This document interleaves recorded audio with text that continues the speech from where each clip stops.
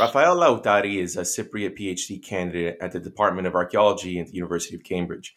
His work focuses on the social dynamics and small scale communities of the prehistoric Bronze Age in order to understand how the people within and among these communities negotiated and maintained their relationships, and how and why the status quo would change over time, paving the pathway to more complex urban centers of the late Bronze Age. Now, other areas of interest involve the use of ethnoarchaeology for better understanding the dynamics linked to the traditional modes of production. And this project of his focuses on the traditional making of halloumi in the island of Cyprus and aims to better understand the role of dairying in the small scale societies of the past. Raphael, welcome and thank you for joining us. Thank you for your invitation, Andreas. It's a pleasure, honestly. So there's this word that came about where I've never come across before, and I'd like to know a little bit more about it because you use ethnoarchaeology as a lens for some of your work. And for an outsider looking in, this is it's a new concept, and I was hoping you can just explain what ethnoarchaeology is and how, as an archaeologist, are you able to use this as a lens for your work? I think, Andreas, that's actually the right way to start this conversation, honestly. Ethnoarchaeology is actually a tool, more or less, that archaeologists developed over the years to increase the resolution of their archaeological interpretations. Let's say that it's ethnography done by archaeologists interested in answering questions that often have been ignored before. So, as you know, like we, the archaeologists, we like to study dead things. We usually end up with stuff that people have used in different ways in the past, somehow got discarded and buried throughout centuries, up until the moment our travels more or less just pop them up. There is no one of the people that actually used those stuff to ask them question about them. So in the end of the day, what we usually do is that we try to make associations about these materials with different materials, with their context, with their environment, and so on. So, in the end of the day, what we do is that we create stories with which tick a lot of different boxes, and the one that ticks the most of the boxes is the one that becomes our narrative up until the next one comes along, which is better. Mm-hmm. Ethnoarchaeology fits in this in exactly in a way that refines our vision about the past. In a way, it gives us the opportunity to ask questions about the stuff that we are actually studying, but not, of course, like the people of the past, but other people, more recent people, that they use similar things and they are producing them in a traditional mode of production, let's say. So still, it's not just sitting on a local cafeteria, let's say in a village in Cyprus or whatsoever, and just talking with an old person and over a coffee or over some alcohol and just, being like in a conversation and stuff. Sometimes we do have this, but we also have, like, there is a scientific protocol that needs to be followed. There is You need to have a hypothesis, let's say, and an archaeological question, and then you need to think and study a lot what is the right analogy, what is the right place where these questions can actually give you the best and the more suitable answers for dealing with the questions of the past. And then you need to build, in a way, your data collection protocols, and these could be interviews or hands-on involvement or observations. Then you need to systematically analyze all the data, and then finally you need to present your results in a way that links the past with the present. And that's the beauty of ethnoarchaeology, more or less. In one of your published works, you used halloumi, right, as the cheese to sort of explore dairying culture through the lens of ethnoarchaeology. Now, I kind of want to give some context to this, I suppose, a theoretical framework. And you mentioned secondary products revolution. And again, as an outsider, I'm trying to sort of wrap my head around the Bronze Age and trying to understand all the theoretical concepts that archaeologists have come up with to make sense of the past. So, with regards to secondary products revolution, can you then explain what that is and what is its significance in triggering this change, this systemic alteration, I think you call it, in society? Well, Andreas, before we get there, I think you get a pattern here that we, the archaeologists, like to use a lot the word revolution in our interpretations, I guess. I think in Yeah. one of the previous podcasts, you had to deal with Neolithic revolution as well. Yes, I did. Well, personally, I don't like this word a lot. I don't think it's the right word that describes what it was happening in the past, because Mhm. the main point is that our revolutions, in quotation marks, they miss the most important parts of what a revolution is. It means like the rapid pace and that spontaneous nature. Because our revolutions do take a very long time. And I'm pretty sure the people experiencing these changes over time, they didn't really felt them as very revolutionary. They just came naturally one way or another. Right. It But wasn't something that from one generation to the next necessarily, yeah, like no, not overnight. really. I think it's something that it's gradually embedded and changes and evolves like according to the different characteristics that we have around. But let's Mhm. let's go now to the secondary product revolution, because I think actually it's a very cool model to talk about even after 40 years. Everything started with this model, let's say, with a Hungarian archaeologist named Pugonyi in the 1970s, which he realized that animal products, the stuff that we can get from animals, can be separated, divided into two main categories: the primary products and the secondary products. The primary ones are what we get from an animal when after we kill the animal, after it's dead. It could be meat, it could be the bones. The secondary ones are all these things that we can get from an animal while it's still alive. And it could be the animal power, it could be wool, it could be milk, and many others. So this came in the 70s, let's say. Beginning early 80s, there is this influential British archaeologist named Andrew Sherratt that steps on these concepts and comes around with this brilliant idea of the secondary products revolution. And based on what he had essentially at the time, the kind of information that was available for him at the time, he noticed that around the 4th millennium BC in the Near East and the 3rd millennium BC in Europe, we get the first evidence, the first clear evidence of exploitation of domesticated animals in terms of their secondary products. And he also spots an intensification of this exploitation.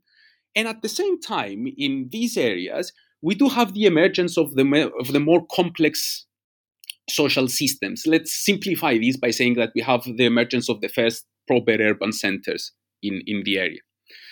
So he just thought that, maybe the two could be linked together somehow. For example, the animal power. It could be linked with donkeys or horses moving around the landscape, but this means that it increases the distance that people can move in a day, but it also can increase the cargo that people can have with them. And at the same time, we can think of the cattle, for example, used in plowing. This increase exponentially the potential that farming had for the people at the time. So, because now new environments and new landscapes that they were not able to cultivate before, they become available. So Sherratt thought that, with the intensification of this exploitation of the secondary products of the animals, we have an increase in productivity and in the mobility of the people, which directly or indirectly led to societal change, different dynamics among the relationships of people. And that's how we ended up, let's say, with more complex and hierarchical systems of governments like we find in the urban centers. So, of course, since then, a lot of things have changed, and new advancements in our understanding of how the Asian world works and how these secondary products work. I mean, they kind of show that some of the assumptions that Andrew Sherratt had at the time were kind of wrong. But still, the beauty of this model is that it takes this holistic approach into society, and it sees changes in one part of it influencing and triggering changes in another. And that's the beauty of it, regardless if some of the things have proven wrong or not. Right. Now, you did mention something just a second ago that there's certain evidence that started popping up. I'm curious, how do archaeologists, like I would imagine there's a lot of challenges in identifying some of this archaeological evidence. So what do you use? What do you find? What are you looking for when you say, okay, there it is. There's some evidence of secondary products. Example, dairying. How do you sift through that? What are you looking for? Okay, let's focus on daring actually, because I think it's one of the best examples that people have focused a lot and they try to identify it. So we have different ways to approach daring in past societies, let's say, and of course, like everything in archaeology, not every approach is applicable everywhere. It depends on what we have and what we find, let's say.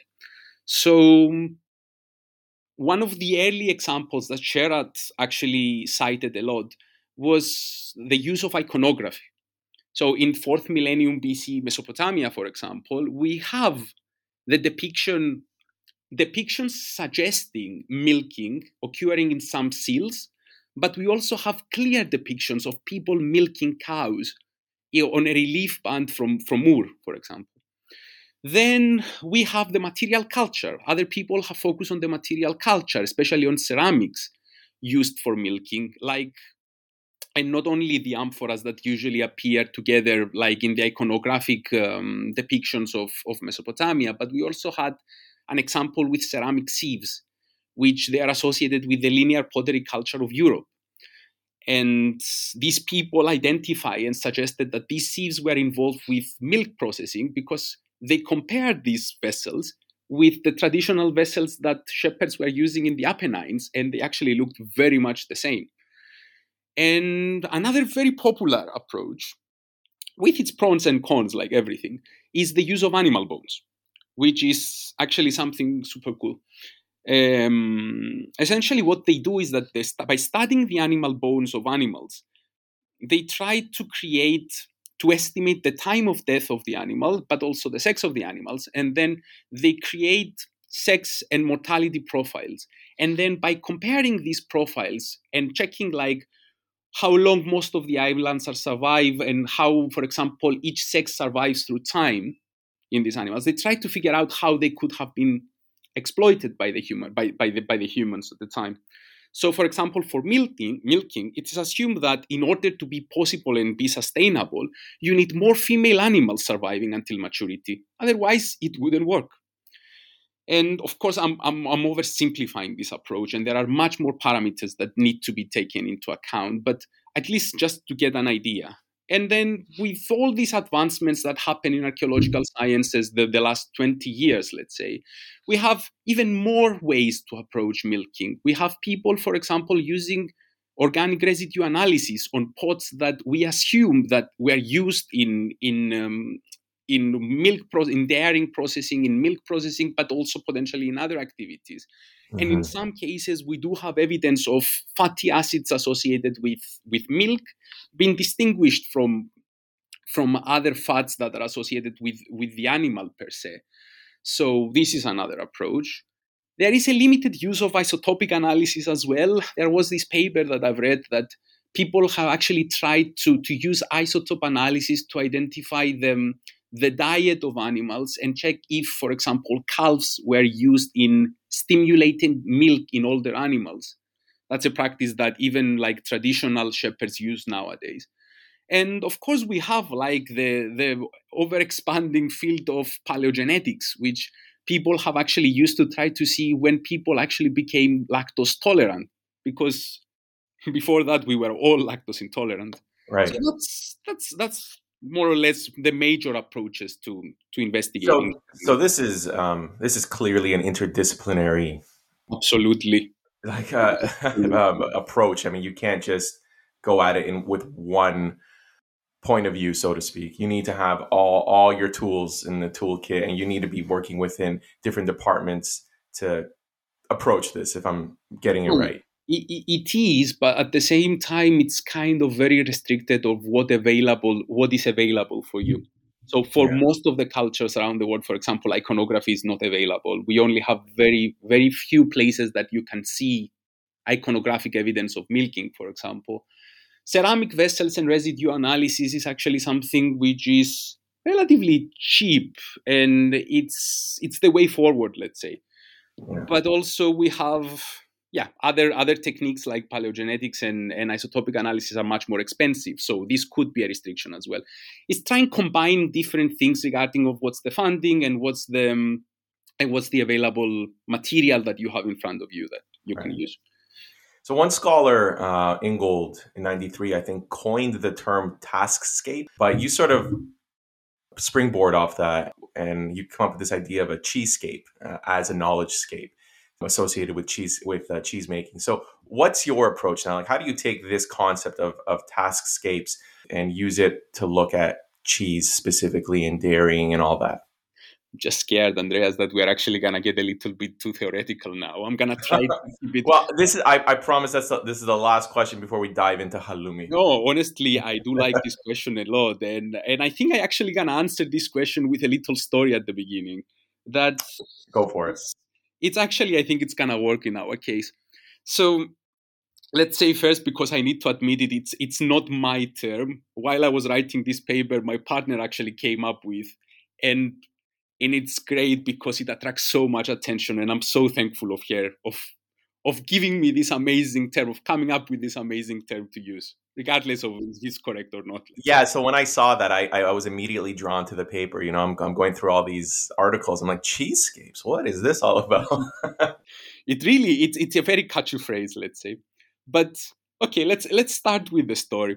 So when the issue of the journal that included this paper, the Cheesecake paper, was launched at Cambridge eventually, the editors actually invited the famous archaeologist, the famous anthropologist Tim Ingold, to give the main lecture.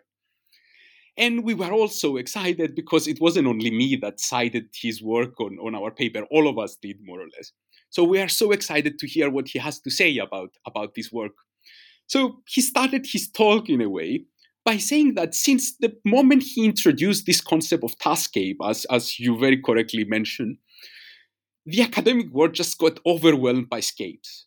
And we have, for example, soundscapes, we have seascapes, we have knowledgescapes, we even have, for God's sake, cheesescape, which is hilarious to mention. But we do even come up with scapes like cheesescape. And he also said that he kind of felt that everybody just missed the point. Because in the end of the day, all these scapes that we are talking about are actually part of the human landscape. It's part of this extended experiential landscape that people are living in. And honestly, I totally agree with him. Our terminology is massively problematic. Even the cheesecake, it's massively problematic because even if we don't want to admit it, it prioritizes one aspect of the human life, the one that we are actually investigating, over all the rest of the things that make humans humans, essentially. So, what I tried to do, at least with the concept of cheesecake, was to propose that cheese making is also part of the life of people in some communities, and that we cannot investigate it without having in mind at least as many parameters as possible associated with the life in this community. We need to be able to talk about how people ended up doing these things and how they learned to do these things and where and how they're getting their raw materials. What else do they do to survive? How do they distribute the final products? And how do they maintain these networks of distribution, let's say? How is their belief system involved in the entire process of making cheese, for example, and many other parameters that we really don't include. And that's the problem with this concept, because it's so difficult to apply it in archaeology that you miss the people and you just end up with the material. But at least through this ethnoarchaeological approach, working with cheese and seeing approaching cheese making techniques and processes through this perspective makes you realize all these forces that they need to be together in order that something is gonna work. It's what Ingold likes to term as all these things that they are enmeshed together, and you cannot disentangle them somehow. And that's what I try to do with the cheesecake. It's a catchy phrase, yes, but it's a phrase that it has its problems, but it tries to at least promote the idea that cheese making is part of the wider life of people. So let's talk about halloumi then, because this is what you use to sort of explore cheesescapes and ethnoarchaeology through halloumi. And so I was hoping that for those who are listening who shockingly may not have heard of halloumi, Could you just take a moment to tell us about what halloumi is? What is its defining traits, and what differentiates it from, say, feta cheese or mozzarella? What's so unique about halloumi? So, let's start with the idea that halloumi is by law a product of Cyprus. It's part of its heritage, and it has like a protected designation of origin from the European Commission currently. It is distinguished by its squeaky texture and the relatively high melting point, which makes it suitable to be eaten raw, but you can also cook it, grill it, fry it, put it in the oven. And it's mainly produced using sheep and goat milk. At least this is what the European side says. But you can also use cow milk if it will also do the job, let's say. Nowadays, I think that you can only find a very specific type of halloumi that you can in the supermarkets all around the world, including Cyprus actually, which is a little bit sad. And it's mostly because of the legislation, because it has this designation of origin. It needs to be produced in a very specific way to be recognized as halloumi. It's more or less, it looks like a white folded lamp, let's say. Still, Hmm. though, if we take the more traditional approach to halloumi, and if you go to small household-based enterprises that make halloumi and sell it in small scale networks, let's say, and stuff, you can find a lot of variability in it. For example, in the Bafos area, as far as I know, you get like this stereotypical, let's say, white folded version of the halloumi, while in the Troodos Mountains, you can also get like the white unfolded one. Whereas in the east part of the island, in the Famagusta district, you can actually get a more reddish version, which is unfolded. So it's not something static. There is a lot of variability in it, but it has these main characteristics of being like its texture and its high melting temperature. So that I've always found interesting. My mom, she's from Bitilia, and they've always, I mean, as far as I can remember, the halloumi we would always eat was always folded, and there was always mint actually inside Mhm. the Yeah. halloumi. I don't know if that's a regional variation, the addition of mint. But with that being said, admittedly, I had no idea about a red version. I think I first encountered it in your article. I actually was taken aback by it. Not something you encounter, like you said. What makes it red? What's so different between that and the more common white versions? Okay. I mean, it's not only the red and the white and the folded and the unfolded. All these differences, these minor differences in the halloumi. It's actually part of a much wider process. Let's say. What I think is happening, and it's something that I really want to investigate it much more in the future, because I just scratched the surface with the work that I've done up until now, is try and figure out how we end up in this variability. Because in the end of the day, the process of making all these different versions of halloumi, it's not that different. It's more or less the same. The steps are more or less the same. It's just little changes in some steps that they could produce these differences. For example, the red halloumi has a slightly longer cooking temperature. Folding the halloumi is just a slight change in the step where you fashion the product just before you cook it. So it's just a little change in the gestures that people are doing. And I mean, trying to think a little bit back, it could be different ways of doing halloumi and how these regional characteristics get more stereotypical in different areas through area and through time and through the transmission of knowledge and all of these things. So yes, in the end of the day, the process is the same. It's very much similar. It's just slight changes in some of the steps, which they give you a little hint of the human experience behind making halloumi. Now, I know this isn't your expertise, this isn't your background, but in researching for this, you did have to kind of explore the history a little bit of halloumi production in Cyprus, halloumi as we know it. What's the earliest textual evidence that we have of halloumi, not of cheese making, but specifically of this type of cheese in your research?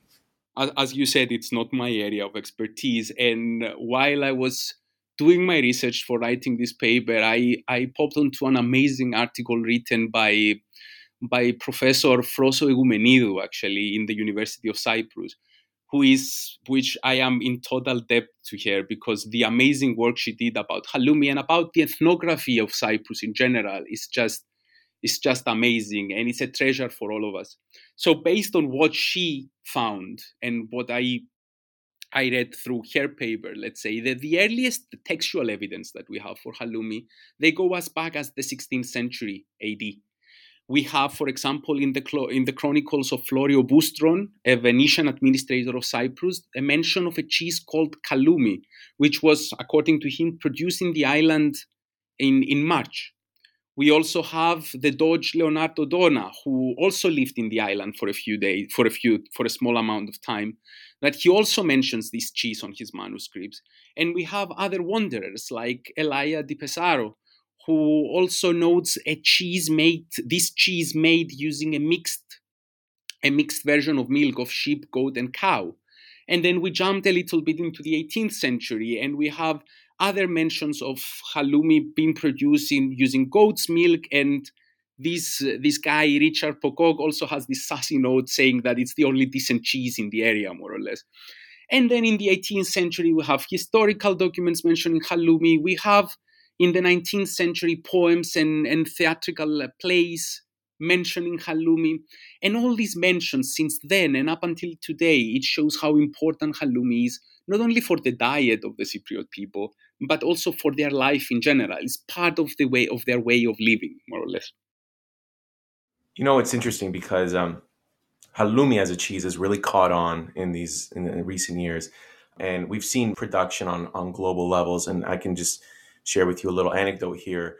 Where I am in Toronto, I live near there's a significantly large Italian population in Toronto, and they have a lot traditional Italian grocery stores. And one that's near my house, like I said, it serves an Italian population, and yet in the dairy section, you can find halloumi. It's there. They carry it, so it shouldn't surprise anyone that this is caught on, and it's something that has been commercialized. But it still survives on a local level with village workshops throughout the island. And in your paper, you visit a small little town and you meet with Kyriako and Panayota. So can you tell me, how does this come about? Or what are these traditional village workshops that you talk about? And what is it that you set out to do right now? So you have halloumi, you have your lens, your framework that you're working with, and you meet with Kyriako and Panayota. Can you just kind of paint a picture for us? Yeah, but yeah, I mean, let's start, Andreas, by saying like here in the UK, it's exactly the same as you described. You can find halloumi literally even in the smallest supermarket around. And it's okay, it's not like the one that Panayota makes, for example, but it's still decent, let's say. So, okay, I'm gonna be honest here with you, and I'm just gonna remove a little bit the academic facade for now and just say Sure. that Kyriakos and Panayota are just like my grandparents, and I've always my village of origin in Cyprus. So it was really easy for me to get into this thing and get as much information as possible for this paper. But I Right. also got like to eat the final product in the end. So it was a huge win for me in general. So Yes. I think that I think that I came with the idea for this paper since since the moment I actually heard about ethnoarchaeology. And growing up with these people and spending time with these people, I could always see that there was so much potential there. There was so many interesting things happening. And when I learned more about ethnoarchaeology, I thought that, you know what, that's actually a great idea and somebody should do it. And I was shocked that nobody has done it before. So I took the opportunity, and when the issue about knowledge scapes was advertised and they were looking for papers, I thought I'm gonna take my chance and I'm gonna go for it. Funny enough, it was right before the pandemic, the outbreak of the pandemic, so I literally managed to interview them and spend some time with them, seeing how they produce the halloumi, participating to the whole process and everything, so that I can make my notes and stuff 3 days before the first lockdown started. So I was actually very lucky with the whole thing, and it gave me a lot of work, a lot of material to work on during those awful days of house isolation. So Hmm. yes, the idea was that I want to see how Kyriakos and Panayota using the traditional mode of production of halloumi, let's say, how do they do it? What is involved? What forces are involved in making halloumi? And I thought that this is the best place because I can have access to any kind of information I need for doing that. Their family, very traditional family, and I would imagine they have very traditional modes of economic production. I mean, was everything based on sheep and goats? Can you tell me a little bit about that? Yeah, absolutely. It was part of my project as well, because before sitting with them and doing the halloumi, like in order to get into the whole cheesecake perspective, let's say, you need to know how these people, what's the economic modes of production for these people, what they do, where they're coming from. So I spent like 2 days interviewing them and trying to understand, to get as much information as possible about all these different facets. And honestly, it reminded me a little bit like my time when I was a child and spending time with them. I was always so confused with the idea that I cannot pin down exactly what they're doing. I cannot pin down and say that like I could do with my parents, of being like, my mom is a shop owner. I Hmm. can give an identity to them. I can give a title to them, because Yeah. they were doing a little bit of everything. And I guess like it falls within this framework that archaeologists like to codify as mixed agropastoral economy, more or less. So they had a small herd of animals, around 50 sheep, 5 goats, and 3 to 5 cows. And they also had a small piece of land, around 1 hectare. So what they were doing was that they were selling some of the animals for meat and some of the milk that those animals were producing, while they were using the rest of the milk to make cheese, and also to sell this cheese in a need-based commission, more or less.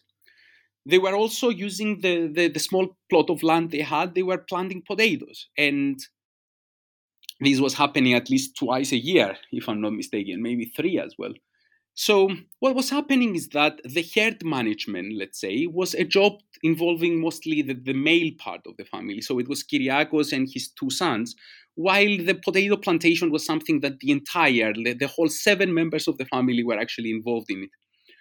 But I also remember that even though they were always busy, as far as I remember, and I guess they were even more busy when before I came around, let's say, Kyriakos was always making time to go to the local Cafe Neon and spend some time there and have a coffee there. And Hmm. usually when he was coming back, he was always having this funny attitude of being like, I brought you some more orders for halloumi. So being so much confused, I specifically asked them, what was the most, when I interviewed them, what was the most important part of the different stuff that you are doing? What is the thing that actually ensures your survival as a household? And their answer was unanimous, honestly. They just said that everything, because without the combination of things, the income will never be enough. What is the process in making halloumi? What are some of the tools that they use in its production? I mean, one thing that I came across is you mentioned bithya. I'm like, well, what is that? So, and why is this important in the process? And I'm sure they actually went through this with you. I think you even identified a 9-step process, which we don't have to go through the whole nine. But how do you break that down? How can you break it down? Okay, let's start. I mean, it's not as complicated. It's not that complicated, actually. And I was shocked as well when I realized that it's not that complex of a process. So the only essential things that you need to make halloumi, it's actually milk, the substance as you mentioned, bifkia, and salt. People are mostly using sheep and goat milk because of practical reasons, because the milk that these animals produce is denser, so they have a higher yield. You can still use cow milk, for example, but instead of having, for example, 5 kilos of sheep milk to produce 1 kilo of halloumi, to produce 5 pieces of halloumi, let's say, with cow milk, you will need 10 kilos. That's why people are mostly using sheep and goat instead of cow milk. Then moving to Pithia, let's say. Pithia essentially is what makes the magic happen. It's what stimulates the milk to clot and to create the curd, which is the lump that later on cooks and becomes halloumi, and the whey, the liquid substance that is left behind. Scientifically speaking, it is what it contains, those enzymes that stimulate the lumping. Originally, people used to call piskia the dried and salted stomach of newborn ovicaprid and pig, which were solely fed on milk and nothing else. And that was important. And that's actually an interesting way that it could make sense, though, to try and investigate this in the past, but that's for another story. Sorry to interrupt. So this, I believe, is what we would call rennet, if I'm not Exactly. mistaken. And Exactly. so now, in order to make cheese, rennet you can just purchase. But if I'm not mistaken, what you're saying is, in the past, they would actually have to get this from the animal's stomach. Exactly. They were actually Right. getting the stomach when they were slaughtering an animal. They were saving the stomach of a young calf or piglet that it was only fed with milk and it didn't take in any proper food before. Right. And they were just drying it out and saving into a salty environment, salting it and into a salty environment. And then every time they were using it, they were just cleaning it out a couple of times, testing it in a small glass of milk to see if it's actually, if everything can go work.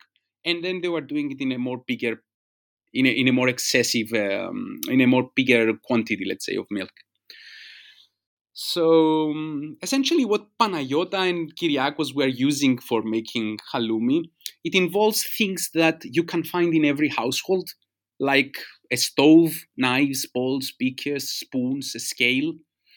But you also get some stuff which seems to be more specialized, like metal basins, long ladles, and long skimmers, talaria, which is actually a very small, densely assembled basket, or the more modern version of it is actually plastic bowls full of holes, which remind me a little bit the ceramic sieves that I mentioned earlier in the linear pottery culture of Europe.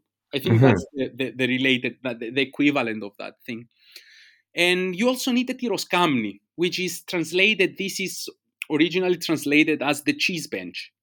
And it is essentially a small declining bench which has an opening in the one end so that you can collect all the excreted whey, the liquid, while squeezing and processing the curd, more or less.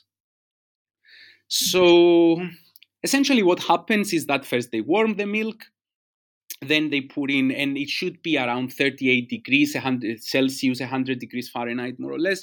Then they put the piskia, then a lamp is created on the surface, and using mainly their hands, they are collecting, they are disturbing this lamp, and they are collecting this lamp, squeezing it. Then they use the remaining whey and they boil it again to create, to to get like smaller pieces of curd that they emerge, and these they store them again but without being squeezed, and this is anari, the byproduct, the second Mhm. product of this cheese making process, which is much softer and has a much smoother taste compared to halloumi. And then they just cook the products. They cook the little pieces of curd in order to become halloumi. This takes around an hour and a half. And like the red halloumi, for example, takes an hour and 45 minutes, while the Mhm. white one takes an hour and 20 minutes. And Mhm. and then they just collect all these things. They leave them cool down. They cover everything with a mixture of salt and mint. So I guess like your grandmother, usually they put a piece of mint in the middle. In the middle, right? What Panayota was doing was mixing the mint with the salt and then salting the entire piece with it. Okay. And Now, and that's it. And then you store the products in bottles through a solution of which is composed of whey and salt. And you can save this halloumi into a shady and cool environment for up to a year. I was surprised that a lot of the process in making halloumi is very proceduralized. Yet your grandfather, knowing this, like despite knowing the exact say temperature at which you bring the milk to boil, he's able to do it despite sort of with just the touch of the finger. He's able to kind of figure this out, which I found really interesting. I think Andreas, that's one of the most interesting parts that I've experienced by seeing them doing this. It's essentially, it shows how these people learned how to do it. What we like to fancily address as like the transmission of knowledge from one generation to the other. These people didn't have a manual to learn how to do it. they didn't have like, a written recipe book that they had to follow because somebody wrote it down and it was like standardized and fixed. These people learned through practice and by working with other people before them. So for them, their body memory actually overtakes their actual memory. It's all these gestures and feelings that they lead to the production of halloumi. It's like the natural flow of steps. It's like choreography in a way. You cannot enumerate you cannot enumerate the steps, but they just come naturally for them. And and exactly, I mean, they know the basic information. They know that Pizca works the best, for example, in 100 degrees Fahrenheit. But still, for them, this doesn't mean anything, essentially. Because for them, the important thing is to reach this exact feeling on the finger when which it's gonna signal that we need to pour the Pizca in or we need to take the halloumi out or something like this. It shows exactly this process of how they learn to do it. And it doesn't involve reading in it, apparently. Yeah, it's amazing. I see my mom doing similar sorts of things, and I'm always kind of taken aback because if I ever set out to cook, to make something, I use all these tools, and the tools they measure everything to the exact degree in the exact second, and I'm kind of constrained by my lack of knowledge, so to speak. I rely so much on following a recipe, to the T. So I'm always amazed by that. I always find it really interesting. As interesting as I did to find the religious element to it. Like your grandfather making a sign of the cross when I don't remember exactly when, but there's a religious element to that. So what's your interpretation of that, and what do you make of its significance? It's not only on one step, it's literally in most of the steps. And that was the thing that when I noticed it, when I observed them doing that, I found it very intriguing. Because they were doing the shape of the cross in almost every step. By pouring the milk into the basins, they crossed it with their hands. Then by pouring the pizca, they did the same process again. Then when they were cutting the halloumi, they did the same gestures again, the shape of the cross, and over again. And I couldn't help it, and I had to ask them. So, I mean, I got the expected answer, which still, though, makes things very interesting. Panayota was like, my son, how can we expect to have a good product if we don't ask for the blessing?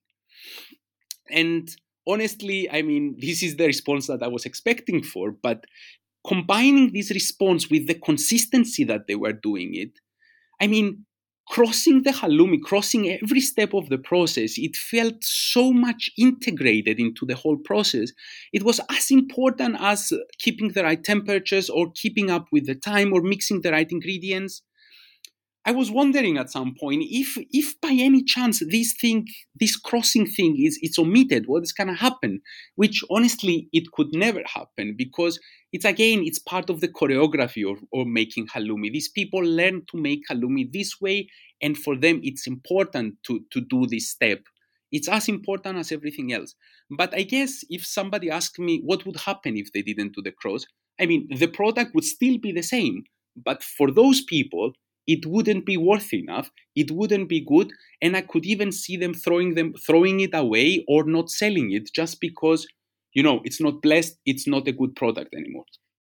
So let's get to the $64,000 question here. So, how in your work, how does the halloumi production provide us insight into the role of dairying in these early societies? Okay, honestly, Andrea, you are coming up with very good questions. That was the entire point of the paper that I wrote, actually. And honestly, there is no way that we can encounter or identify this exact way of making cheese into the early societies. At least as far as I can think and know, I don't know how we can encounter, how can we recognize this exact halloumi process made in the past. But we still know that in the past, people were processing milk and they were making things like cheese. And what this halloumi making process make us realize is that there are certain steps that need to be followed. Like, for example, the enzyme, the renin, the pizca, let's say. People need to have this in order to make cheese, in order to process milk. And I mean, this enzyme as the traditional way of using pihka, using like the dried stomach of piglets and calves, showed us it is a resource that people of the past actually had. So at least now we know what we should be looking for in order to see this cheese making production on a very small scale, let's say. There are also specific tools that they need to be involved in this process. And at least the halloumi making process shows us how this tool could look like and what their essential characteristics that they need to have, like the skimmers or the talaria, the sieves, the ceramic sieves of the past, how they should be looking for and how they were used, and what are the main characteristics that they could make cheese happen, let's say. It also gives us a perspective of how these products could have been stored in the past. We saw that the halloumi can be stored without a fridge, without electricity, up to a year just by using this solution of whey and salt. That's another sustainable practice for of the people of the past that they could have been using, or similar practices to store their products. But on the other hand, this cheese making, this cheesecake approach on the halloumi making actually made us realize how integrated halloumi production is in the rest of the activities of the household, in the household world, let's say. As we saw from Kyriakos and Panayota's example, cheese making is an economic strategy that it was used in combination with other stuff to maintain and survive the survival of the family. And we can also see through the entire process that every step of the process was kind of linked in a way with other facets, other practices that the family was doing. The meal was coming from the family herd, for example. So if something bad happened to the family herd, this would influence the way that they would make the cheese. And this would influence it would have meant that other practices need to be done in order to maintain the survival and all these things. And we also see like the way that the distribution networks work, which is basically working essentially through face-to-face contacts, and these networks of good reputation that could be made by Kyriakos going to the Cafe Neon and buying a cup of coffee to somebody, or Panayota's product being super good and having this good reputation of a good halloumi, increasing the demand, let's say.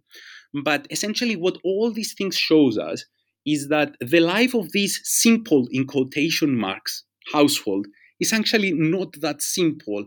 And people were actually having like very complicated, diversified strategies in order to maintain their survivals. And at least it gives us this framework of how we should be approaching the communities and the households of the early societies, the pre-urban societies, let's say, or the non-urban societies of the past. It's not simple, it's not straightforward. There are a lot of forces involved. Rafael, this was awesome.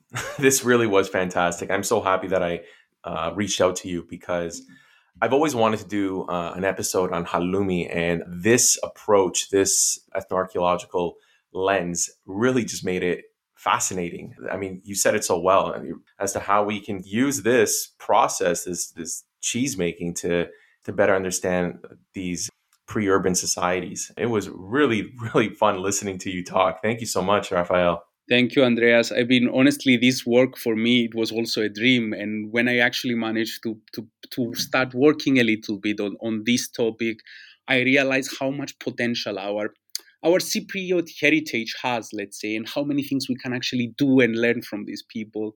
And and it's fascinating. And I hope that I will be able to do it in the future as well, like more intensively, let's say. Oh, absolutely.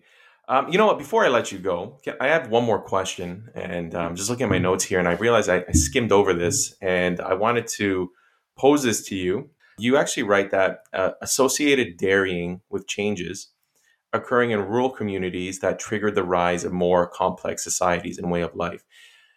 And what occurred to me was the question of which came first. Did dairying lead to the rise of more complex societies and urban landscapes, or did urban landscapes and more complex societies allow dairying kind of emerge? So let's say that was like the assumption that the secondary product revolution model had. It had essentially that not only dairying, but the entire like package, let's say, of secondary products, and the intensification of this package was one of the key roles that led to these more complex societies. I'm not a big fan of the term complex societies, but let's call them complex societies. Okay. So essentially, these when the model was proposed, and Andrew Sherrod like triggered all these kind of discussions about the topic, people make it a goal of their life to actually prove when are the earliest evidence of secondary products exploitation actually appear.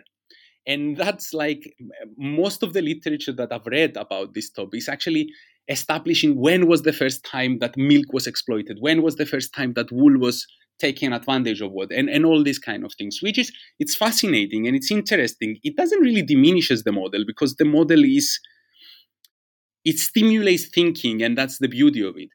But just to keep it simple, some studies, some more recent studies, like the last 15 years, if I'm not mistaken, have shown that we have evidence of milk and milk processing on ceramic vessels analyzed by the organic residue analysis, that they go as back as the 7th millennium BC in Anatolia, around the Sea of Marmara, for example. We go as back as, what was it, 5th or 6th millennium BC in Eastern Europe, and 4th millennium BC, if I'm not mistaken, in Britain. So essentially, we do have evidence of dairying appearing much earlier, much before the proper appearance of the first urban centers and these more complex hierarchical societies. So what I think this means is that people were actually using dairying much before they decided, some of them at least, to intensify its production, among other things. And this is how the model that Kyriakos and Panagiotta had showed us, with the mixed agropastoral society, the mixed agropastoral economy in a household, using these dairying practices as a way of diversification of the different economic practices for survival, could actually point to some could actually have some value for the past, because it seems that the people of the past had dairying as one of their economic activities for maintaining the stability of the household and the stability of the community and their survival, let's say, without necessarily having to turn to urban centers, let's say. So these processes are actually much more complex, and they can be used in different ways according to the goals and the perspectives and the approaches of the people of the past, let's say. Fantastic. Rafael, again, thank you so much. Andreas, thank you very, very much for the opportunity here. Oh, you're very welcome. Thank you. Take care. Bye. You too. Bye-bye.